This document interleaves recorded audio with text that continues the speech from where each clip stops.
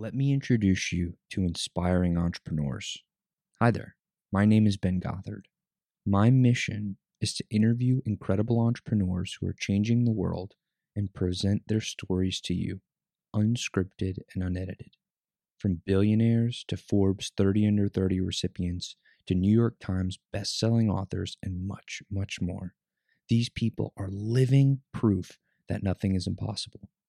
Join me on this journey to learn from their experiences and become the person you're meant to be. Welcome to the Project Egg Show, every morning at 8 a.m. Central.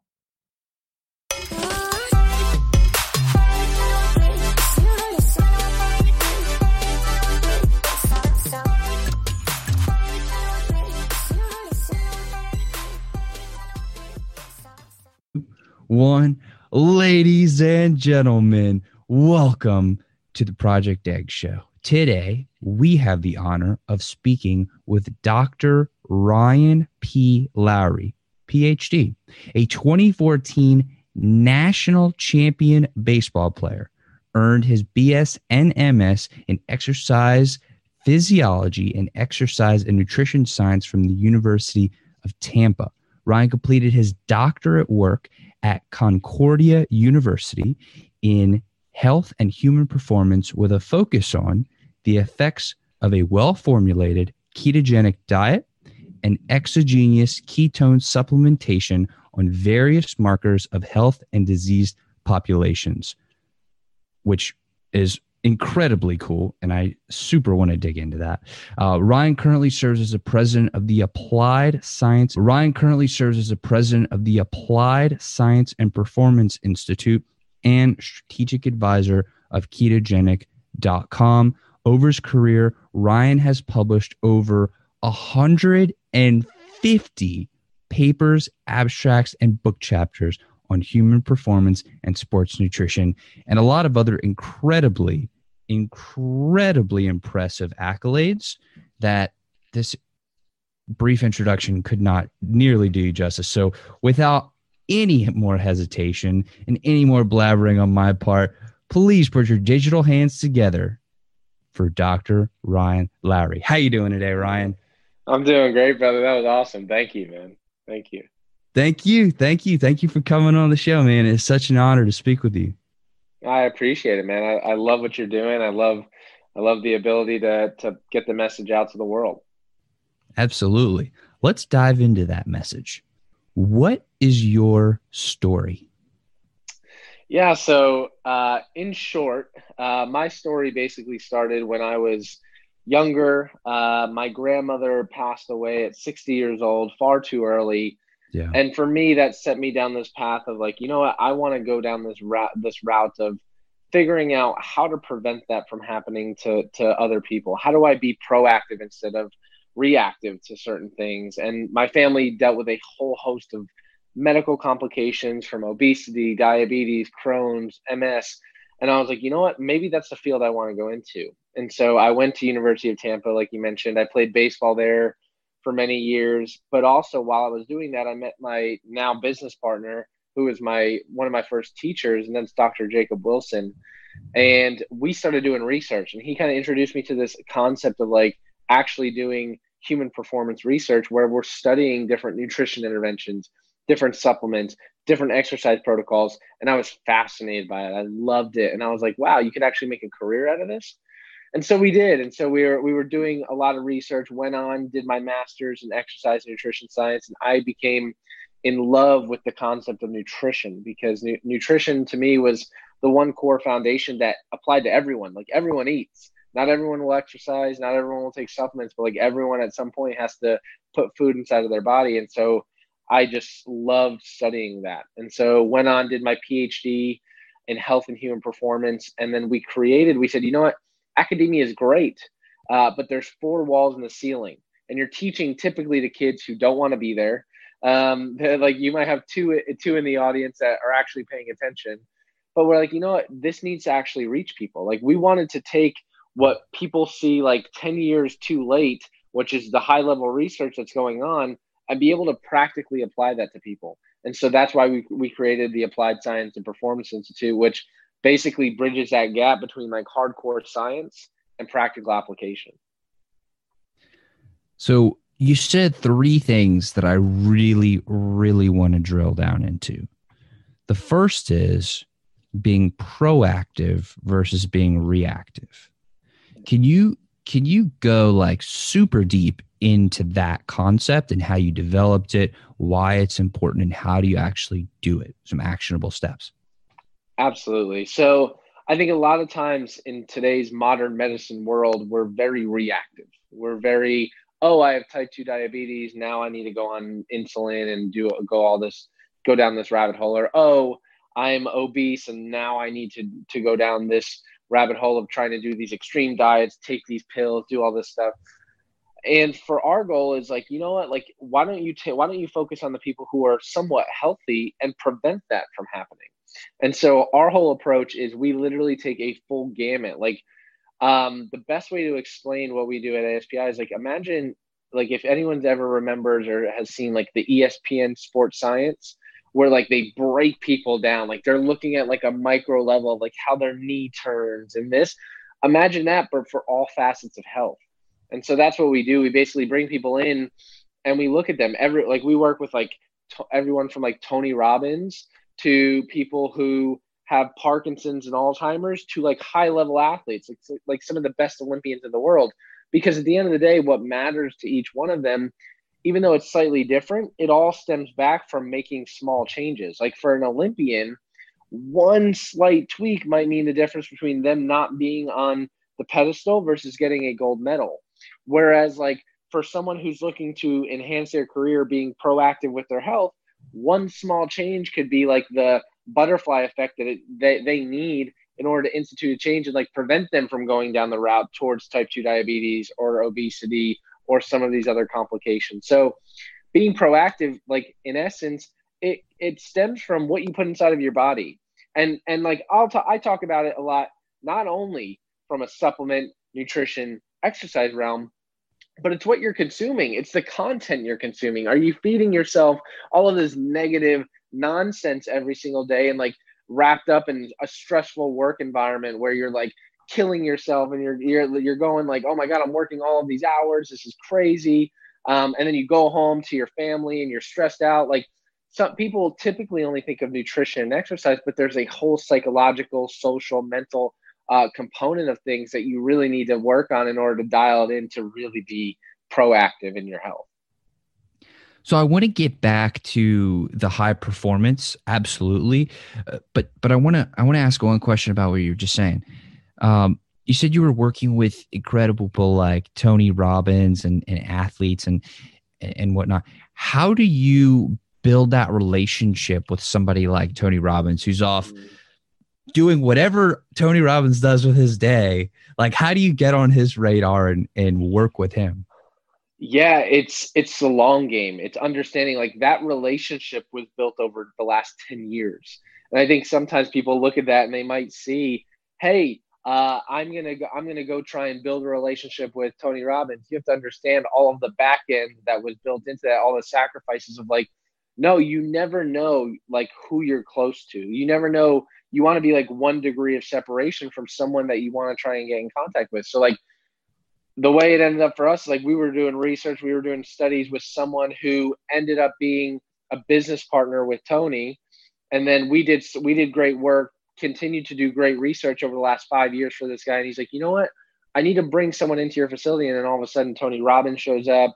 Then he invited us out. And now we're doing all of his research at every one of his UPW events. He comes to the facility once a month to get like a tune-up checkup. And it's just a great long-term building relationship. And I think that's how anything that's significant should be built.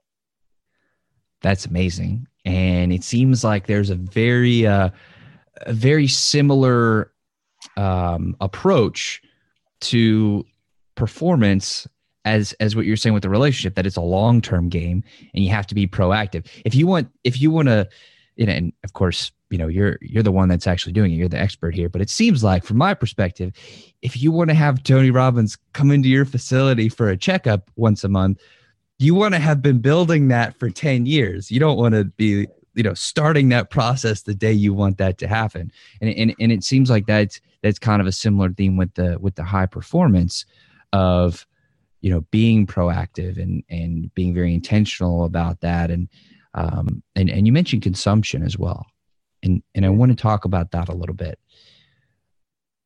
It seems like a lot of the principles of being healthy, being an optimal performer, being at high performance, it seems like it's very logical, at least to me. Maybe it's not common sense. I'm not sure. But do you feel like there's this competing force of mass media, McDonald's, consumerism, like a lot, billions of dollars of corporate messaging that's like going against you? Do you feel like there's that power struggle going on?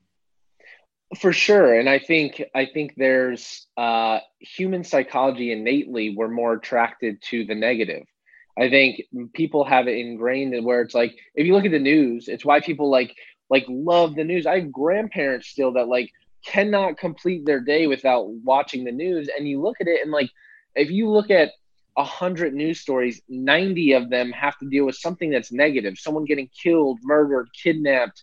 And like people are so attracted to that because they're like, oh my gosh, like they have all these different mindsets. And I'm like, you know what? There's my perspective is, what if I can go out and change people's perspective and let them understand like there's a lot of good going out in the world. There's a lot of incredible things that happens.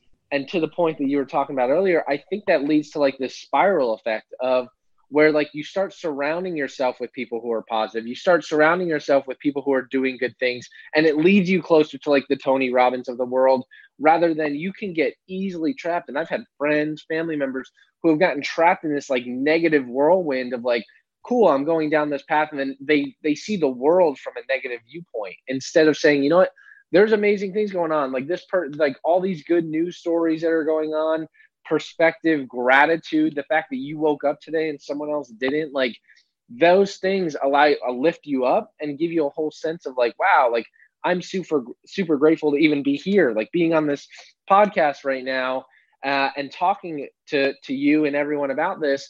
And some people just lose sight of that and they get so entrapped in the negative. And so one of my biggest goals is how do I pull people out of that and let them see like the world's incredible. Like you just need to shift that and like, let's go on this movement of making positivity louder.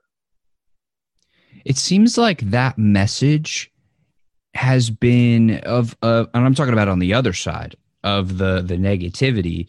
It seems like that has been continually beat into our minds over years and years and years and years and years and years. So how do you position your message? How do you instill your message and make sure that that is a concrete force that is going to overcome these years and years and billions of dollars of negativity? It's a great question. It's not easy. It's a grind every single day, but it's the biggest way to do it is allowing people to understand perspective. And I'm very, very big on perspective.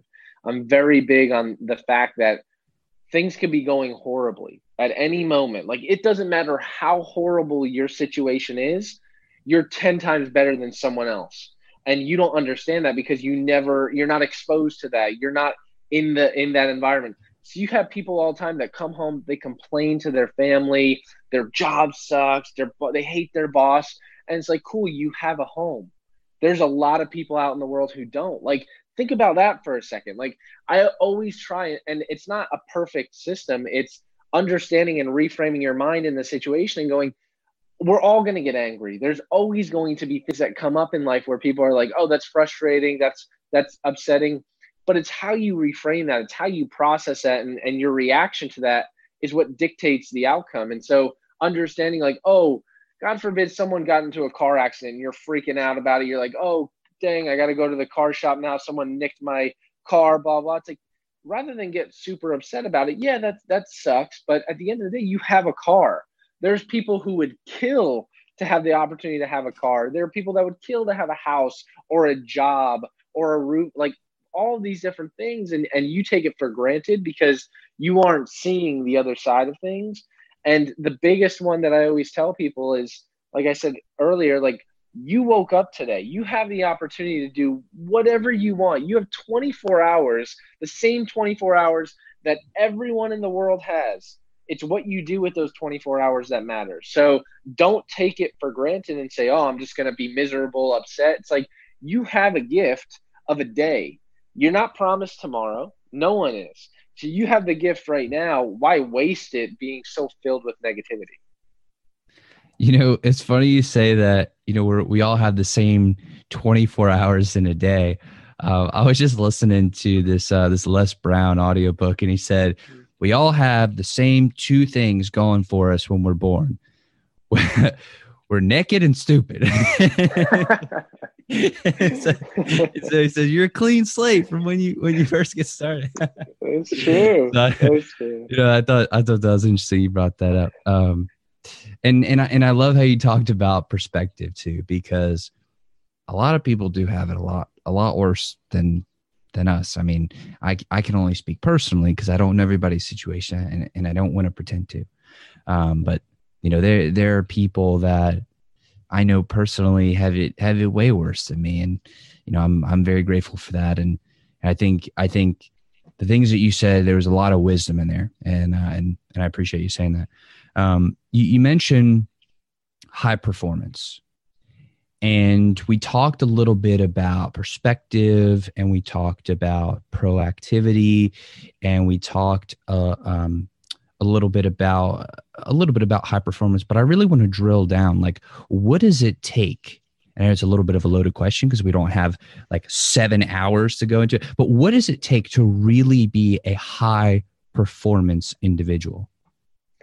Yeah, I think I look at high performance individuals from, I mean, a lot of times people immediately go to athletes, but there's a lot of Tony Robbins is a high performance individual. Like, that guy just has a different mindset than the rest of the world. You look at people like the Jeff Bezos, who owns Amazon, like, he's a high performance athlete. The guy could retire today and have money for him, his grandchildren, his children, his grandchildren, great grandchildren, but he doesn't stop. It's relentless. It is a relentless pursuit because it's not the money factor that means anything to him. It's like a game to him of like, you know what? I have this gift, and that's what it takes really to be a high performance individual, is understanding you have a gift, and your goal is how do I transform as many lives? How do I give that gift to the rest of the world and apply that? Because I think so many people go to their graves with gifts inside of them and never truly express it. And so these high level athletes, yeah, they're like, if you're talking athletes, sure, is there a genetic component to what they're doing? For sure. Me at 6 foot, I'm probably not going to be the best NBA guy, right? Like, or if my Jacob, who is 5'5", probably not going to have the best shot at being in the NBA. So is there a genetic component? No doubt about it. But there are people who have the genetics but don't put in the work. And it's those people, like, you see the Kobe Bryants, the Michael Jordans of the world, and you listen to some of their stories. Like, we work with Tim Grover. He was Michael Jordan's coach. He works with one of our athletes, Jameis Winston. And it's amazing to sit down and talk with him about like the mindset that Michael Jordan had, of like, you know what, cool. Like, he was the best of the best, right? And people sometimes at that point become complacent, right? They go, oh, I'm the best of the best. I'm cool. I can just let it ride out. But guys like that have a sickening work ethic where like they're never satisfied. Like, there is no such thing as being content, and they're always pushing. They're still the hardest worker in the room. And that's the Jeff Bezos, the Tony Robbins concept of like, you wouldn't believe, I've been on conference calls with Tony, and like, the guy is grinding till 2:00 in the morning. Like, he has so many different things that are going on, and it would be so easy for someone on the outside to go, why don't you just shut it down? Like, why don't you just like chill, like go on vacation with your wife, like this? But they're always going, they're always churning, and they're never satisfied. So I think it's a sickening work ethic for sure, a good mindset to say, you know what, I want to give this gift to the world, and having something that they're going after that's pulling them rather than they're pushing. It's not like Tony goes into any of his ventures. It's not like some of the athletes we go into go, I hate football, or oh, I hate this business. That's pushing against what you're doing. No, they love it. It's pulling them to do greater things. It's pulling them to have greater success. And that's what's allowing them to stay up till 2 o'clock in the morning, working on their passion or working on their craft. I totally agree with the work ethic, because and not just work ethic, but continuing to push and to strive, and you have a dream, you conquer it, you go to the next dream, you create a bigger dream. Somebody much wiser than myself once said, when I die, I would rather it be climbing up a new mountain than sliding back down an old one. Love that. And I Love think that. I thought that was a brilliant, brilliant quote. So we talked about work ethic. What are the other components of, or is that, because it seems like work ethic is a subset of mindset. Is it just those components, or like how else do we become a very high performance human beings? Yeah, I think focused. I think focus is absolutely key. And I think a lot of times people confuse what they're doing on a day-to-day basis. Like you look at some of the most elite athletes in the world. And we're fortunate enough to work with several of them. You look at some of the most elite businessmen and women in the world, and you look at what they're able to do, like their efficiency is so much higher than most other people. And I think it's about being efficient and having focused work in a sense that, like, if I'm a professional, if I'm Derek Jeter and in his prime, like he knew when he went into the cages, his hour of batting practice work was so effective and so efficient because he knew exactly what he wanted to work on. Whereas someone else might go in the cage and be like, oh, I worked longer than him because I was in there for 10 hours. But in between, they're texting on their phone. In between, they're doing this. They're not really focusing on what they're trying to accomplish. That's the difference. And I think a lot of times, like someone asked Mark Zuckerberg, like, how much time do you spend working on Facebook? And he's like, well, like if you're talking about at the office, not very much. But if you're talking about all of the other outside hours that I'm thinking about new things to innovate, every single waking minute. And like those guys are like, he's so efficient with his time. And I think so many people like go to their jobs and it's like, oh, I worked 40 hours a week. And I question them. I do this to a lot of my teams. I'm like, think about this. And this is why I'm flexible with work schedules, taking breaks, doing what you want to do, because I'd rather someone have laser focused, efficient 4 hours than try and spend 9 hours at the office just to try and look good. I'm like, no, you're wasting not only your time, you're wasting my time as well. I'd rather you come in and be like, this is what I need to accomplish today. This is what I want to accomplish. Cool, go and then spend the rest of the day with your friends and family. Like, there's no need for you to sit in here and waste time. I think that model, that concept in the business world is so outdated. It's like, no, come in, get what you need to get done, be efficient with your time, crank, and then go home and be fulfilled in what you're trying to do at home. And then I want you to come into the workplace and do the same thing. Let's drill down more into what you just said. And by the way, you're throwing massive value bombs out here, and I'm very appreciative of that. Clearly, you're an expert and you know what you're doing. And it's very, I mean, I love talking to people of your caliber who really know what they're talking about. So you're talking about being ruthlessly efficient with your time and coming in, focusing on the most important thing, getting it done, and then, hey, you're good. You did it. How do you identify that most important thing? How do you structure your tasks and do your planning and your goal setting to where you know, okay, today is the most important thing is this. Tomorrow, the most important thing is that, and get that done? Very great question. And I'm huge on prioritizing things. I think one of the biggest things that like I tell my team, like I literally have this rule inside of every single one of our offices is the minute that someone says I don't have time, they have to go and buy me lunch. Because I said that's a false statement. Like, you do have time. We all have time. It's what is my priority? It's Like, don't tell me you don't have time. It's tell me, like, I'd rather someone say that's not my priority than I don't have time, because it's a lie. You do have time. It's just not a priority. And so it comes down to prioritizing things, creating things as like, is this a type A, type B, or a type C priority? Like a type A is like, this needs to get done in the business world. It's like, it's got immediate revenue opportunity, or it's something that's immediate or could be catastrophic if it doesn't get addressed right here, right now, or it's a time sensitive material. Like, knock those out. I'm very big, like my daily routine is very interesting. But like in the morning, I start with like my most focused work is even before I go into the office. Like I am at home, laser focused, answering emails for an hour after I do my morning routine, and just hammer out emails that are type A priorities that I already listed out the night before. Like it's not like I'm just scrolling through my email. It's like, no, I know I need to identify and respond to these 5 people. That's going to be my priority for this morning.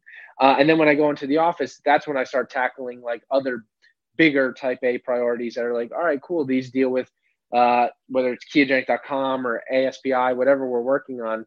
And so it really comes down to prioritizing your time and creating buckets. And it doesn't matter who you are, where you're from. One of the things I tell my team all the time is take breaks. Like I'm not the type of guy who's trying to look for the Rambo and is like, oh, I'm going to sit at my desk for all 8 hours today and not move an inch. I'm like, well, that's dumb, because there's no one who could sit there and have high level focused work for 8 hours. It's not going to happen. So like I create chunks of like work blocks where it's like, cool, I'm going to drill this in, work really hard for an hour. And then you know what? I'm going to get up, go outside, take a 15-minute walk, get some vitamin D, and then boom, I'm going to go back into another hour. So that's kind of how I chunk my day, creating lists, creating priorities, and then chunking them out and fitting them within those blocks. Can you drill into that morning routine? You said you said I have a morning routine, and then you went on and got really detailed, but I'm really interested in that morning routine part. Yeah, for sure. So when I wake up in the morning, the first thing I do is I start with gratitude. I have a gratitude journal, and right as soon as I get out of bed, it is straight to the gratitude journal, and I write down 3 things I'm grateful for. I write down 3 things I'm looking forward to in the day, and then it's an I am statement. And so those things, like people might be wondering, like, how do you come up 365 days? How do you come up with 3 things you're grateful for every day? And you'd be surprised. Like one of the ones I wrote this morning is I'm grateful for running water. Like there are people in the world who don't have that. It's not like, oh, I'm grateful for this new watch. Like, no, I'm grateful for running water. I'm grateful that I had my air on last night and it was 69 degrees in my house, when some people are sleeping in Florida and it's 85 degrees or 90 degrees right now. So just small things like that. So I start with gratitude. It really sets the pace for the day. Then I go into I have like these brain games on my phone where I do a brain game. Then right now I'm in the process of learning Spanish. So I'm trying to learn Spanish because I speak all around the world, and I tend to find myself in a lot of Spanish speaking countries. I'm like, I want to figure that out. So that's a priority for me. And then I immediately go and knock out that hour block of emails. And then I walk my dog, and then it's straight to the gym. And so that's like every single morning, don't miss a beat. Alarm clock set at 5 o'clock in the morning, knock that out. And then I feel like by the time 7:30 comes around, I feel so accomplished because I'm done with my workout. I'm on my way to headed to the office. I feel so great that it's like, cool. Like most people are just getting up, drinking their morning cup of joe, reading the paper, and I've already knocked out all of these things. So that's my little routine. I want to drill into human performance, or to optimal performance, a little bit more. And then, I want to be respectful of your time. So I want to talk about the research that you're doing and all the good work that you're doing too. We talked a lot about mindset and about what's going on in our heads. Can we talk about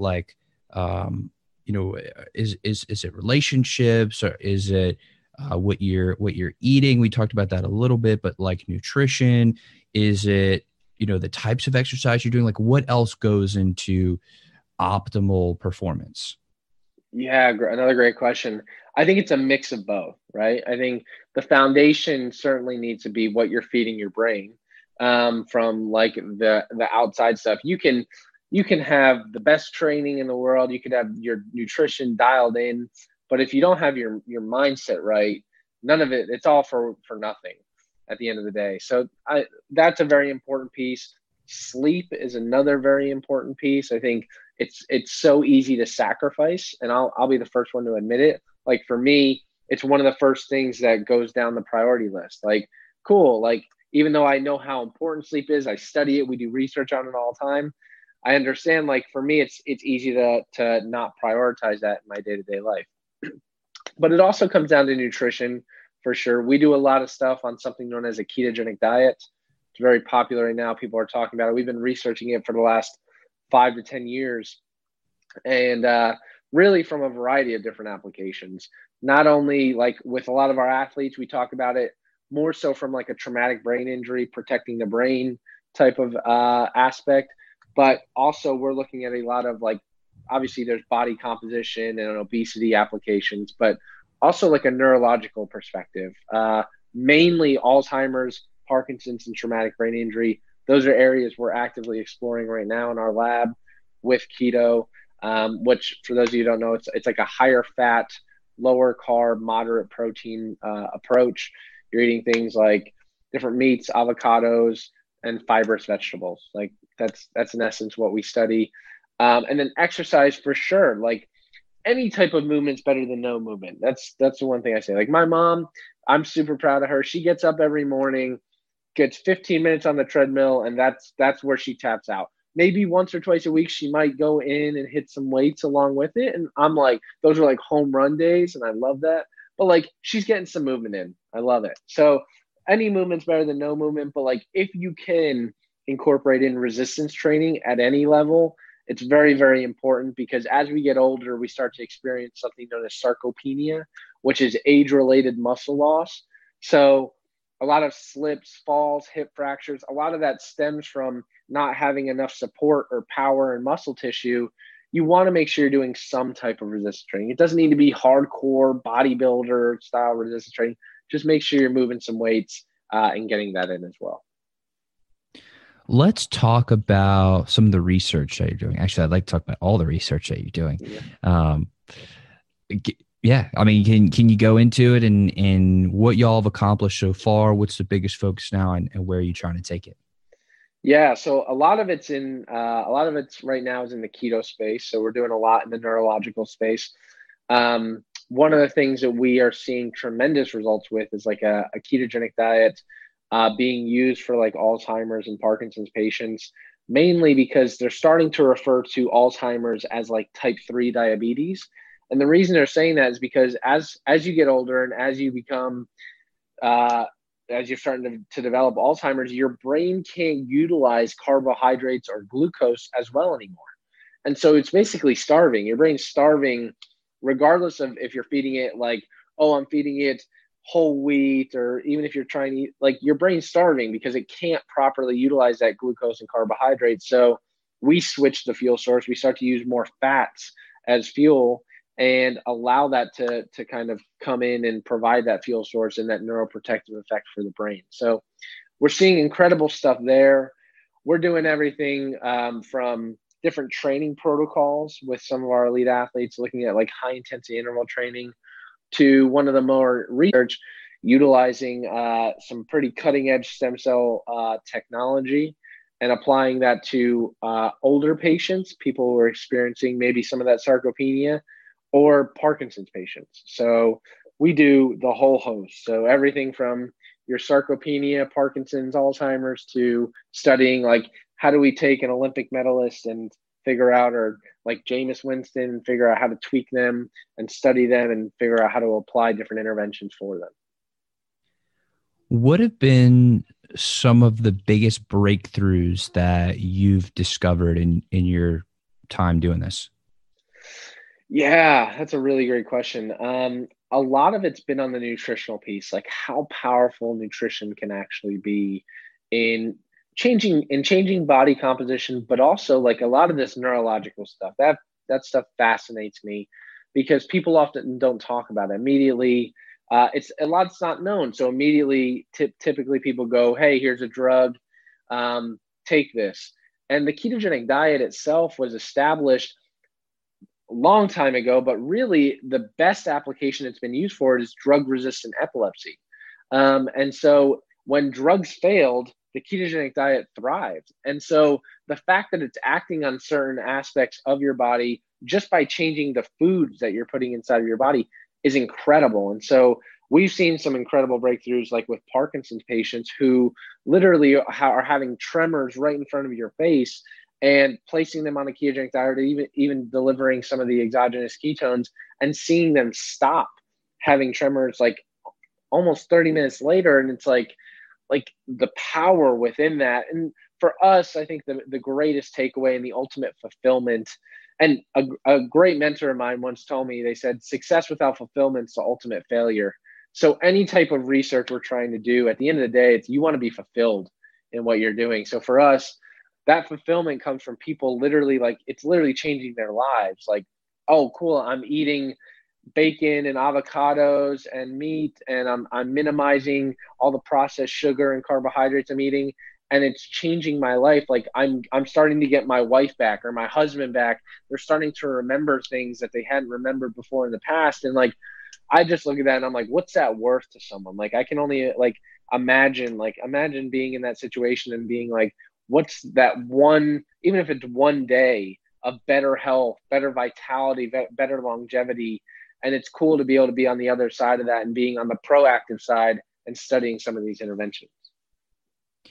Well, Brian, I want to thank you not only for coming on the show today and sharing this time with me, but I really want to thank you for everything that you do, because, both of my grandmas, both of whom have passed, they both struggled with dementia and Alzheimer's. And that was a very painful, slow process and a journey for them. And I wouldn't wish that on anybody. So, thank you for what you do for the world and for science and for people around the world. Thanks, brother. I appreciate that. And you too, man. Thank you for getting the message out and sharing everything that you do with the world. That's just as impactful. So I have a couple more questions for you, then we'll wrap it on up. One of the things that I feel is a bedrock of humanity is connection. So I'm interested in learning, what is your philosophy on developing deep, meaningful, and genuine connection with another person? I think it's one of the most important things in the world.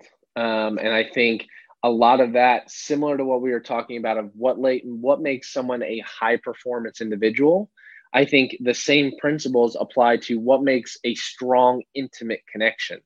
And it can be a relationship base of like boyfriend, girlfriend, but it could also be a strong friendship.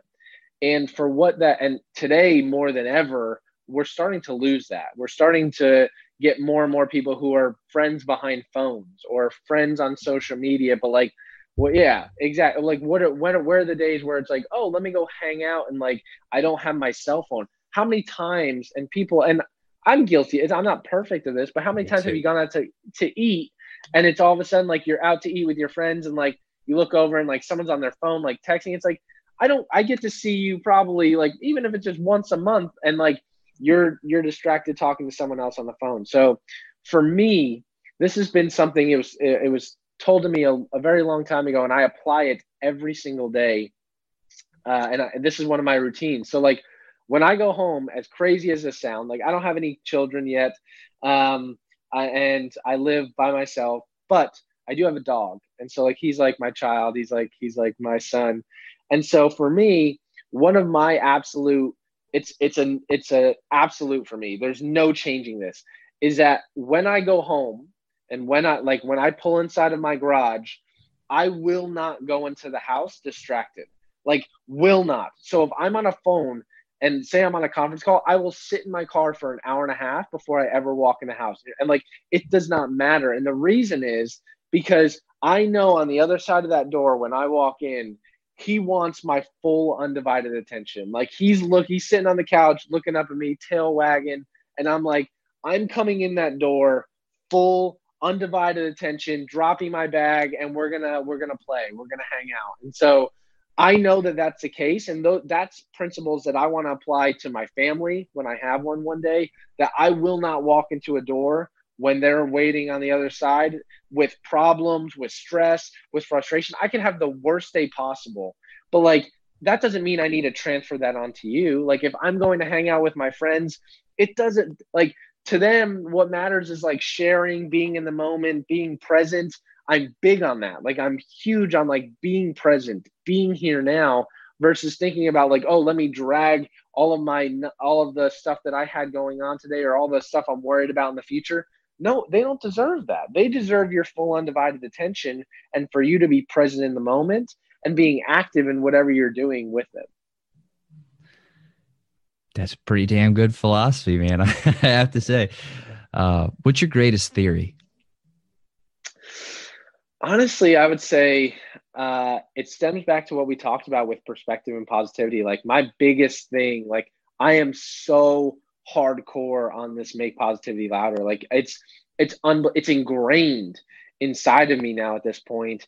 And what we just talked about, like literally my next tattoo is going to be here now because it's so ingrained into me. And I talked about it with my dog. His name's Scoot, but I talked about it with Scoot, but like, at the end of the day, that's how every relationship should be. Like if I'm having a conversation or I ask a friend out to coffee and like, I should give them my full undivided attention. Like, trust me, the world will be okay. Like I see it I've gone to lunch with Tony Robbins. The guy has more businesses than I even know of. And like, if he can sit there and give you his full undivided attention for an hour, like, trust me, I could give you my full undivided attention as your friend, or my mom or my dad. Like that matters to people. And I think people don't see people. Are you still there? Yep. Yeah. People don't see that concept of like, cool, I'm out to eat with friends and like, oh, it's just a text or, oh, let me just take this phone call real quick. No, like leave it. Trust me, you can get that in an hour. Give me your full undivided attention for however long I'm going to be with you. Is there anything about yourself that you think is an important part of who you are that we did not talk about today? In other words, what did I miss?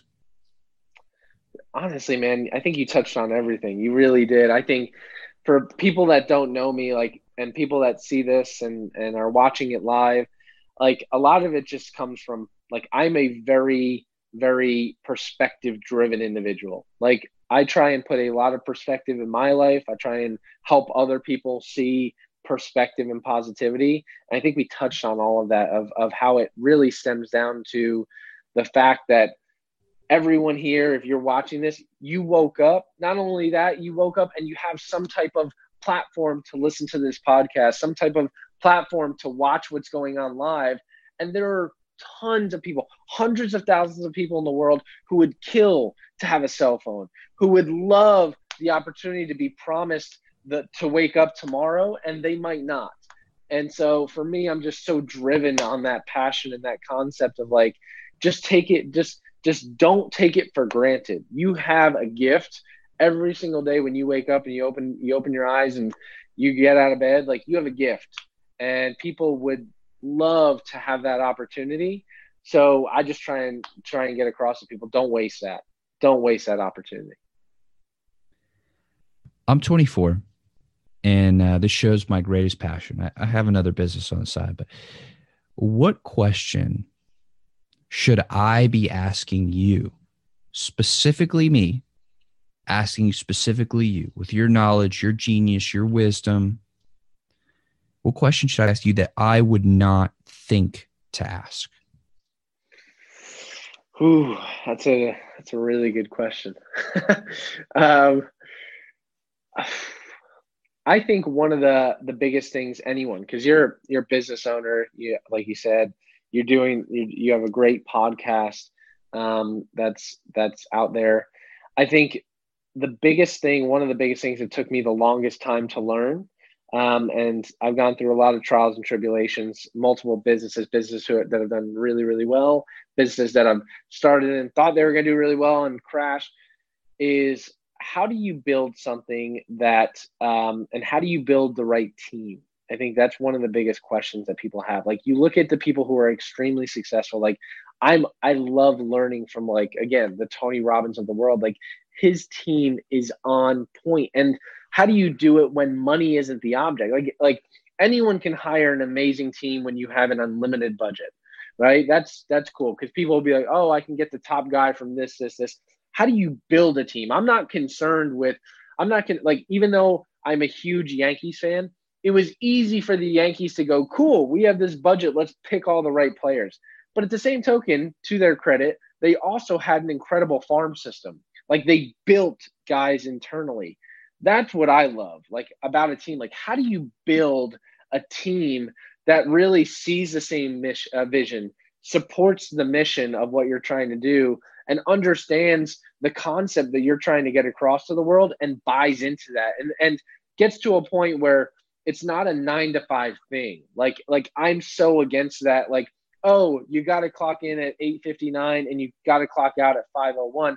I'm so against that. I want people who, cool, if you want to come in at 6:30 in the morning and leave at 2:00, cool. But most people that I have on my team are people that come in at 6:30 and they're with me at 7:30 at night because they're pulled by it. It's such a passion.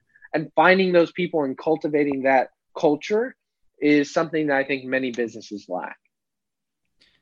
So if that's the question, how do you do that? It's not easy, man. It's not easy. Honestly, it's being very, very clear with your vision and transferring that vision and mission to everyone that you're going to have involved. Like, I've worked with some of the greatest companies in the world and studied some of, like, their culture, like what makes companies great, like why is this company doing $100 million a year and this company's doing $500 million a year, like understanding that. And like this, but the $100 million company has a great culture. So like, how do I look at that culture? A lot of it comes to the vision. It comes to the mission. It's finding people who are enthusiastic, people that understand, like, yes, I do want a paycheck to take care of my basic needs, but that's not what drives me. Like, the money component doesn't drive me. It's finding people who want to be fulfilled in what they do, because anyone can go and find a job that's paying them 40, 50, $60,000 a year. Like, those come and go. But at the end of the day, I'd much rather have someone, or even me personally, be someone who would say, I'm going to work for 30 grand a year, but be so fulfilled and passionate about what I do, rather than go take a job that pays me $60,000 a year, where I clock in at 7:00 in the morning, clock out at 5:00 at night. I hate it. I can't wait to get home. And then I dread getting there the next day, right? Like, those aren't the type of people that we bring into our environment. It's the people who say, you know what, I'm in this for the long run. I want people to be inside of my organization or be with me in my tribe, in my company, that are going to come here, and we're going to have, like, I'm going to have children, they're going to have children, and our children are going to be inside of that company together, because we love it. It's our passion project. It's our baby that we built together. It's not mine and they're just minions. It's, no, this is our company together. Ryan, again, I want to thank you so much for coming on the show, sharing this time with me, and giving me your full attention and sharing all that you have. I really do appreciate it, and I want to thank you for that. Absolutely, brother. Thank you for the opportunity, man. It's been an absolute blast. And to everybody who's listening, everybody who's watching, whether it's live or whether it's 1,000 years from now, hopefully the internet's still around and, all that. Thank you so much for watching and listening, for being a part of this. I love you guys and gals. Y'all are the reason that I do this. So thank you.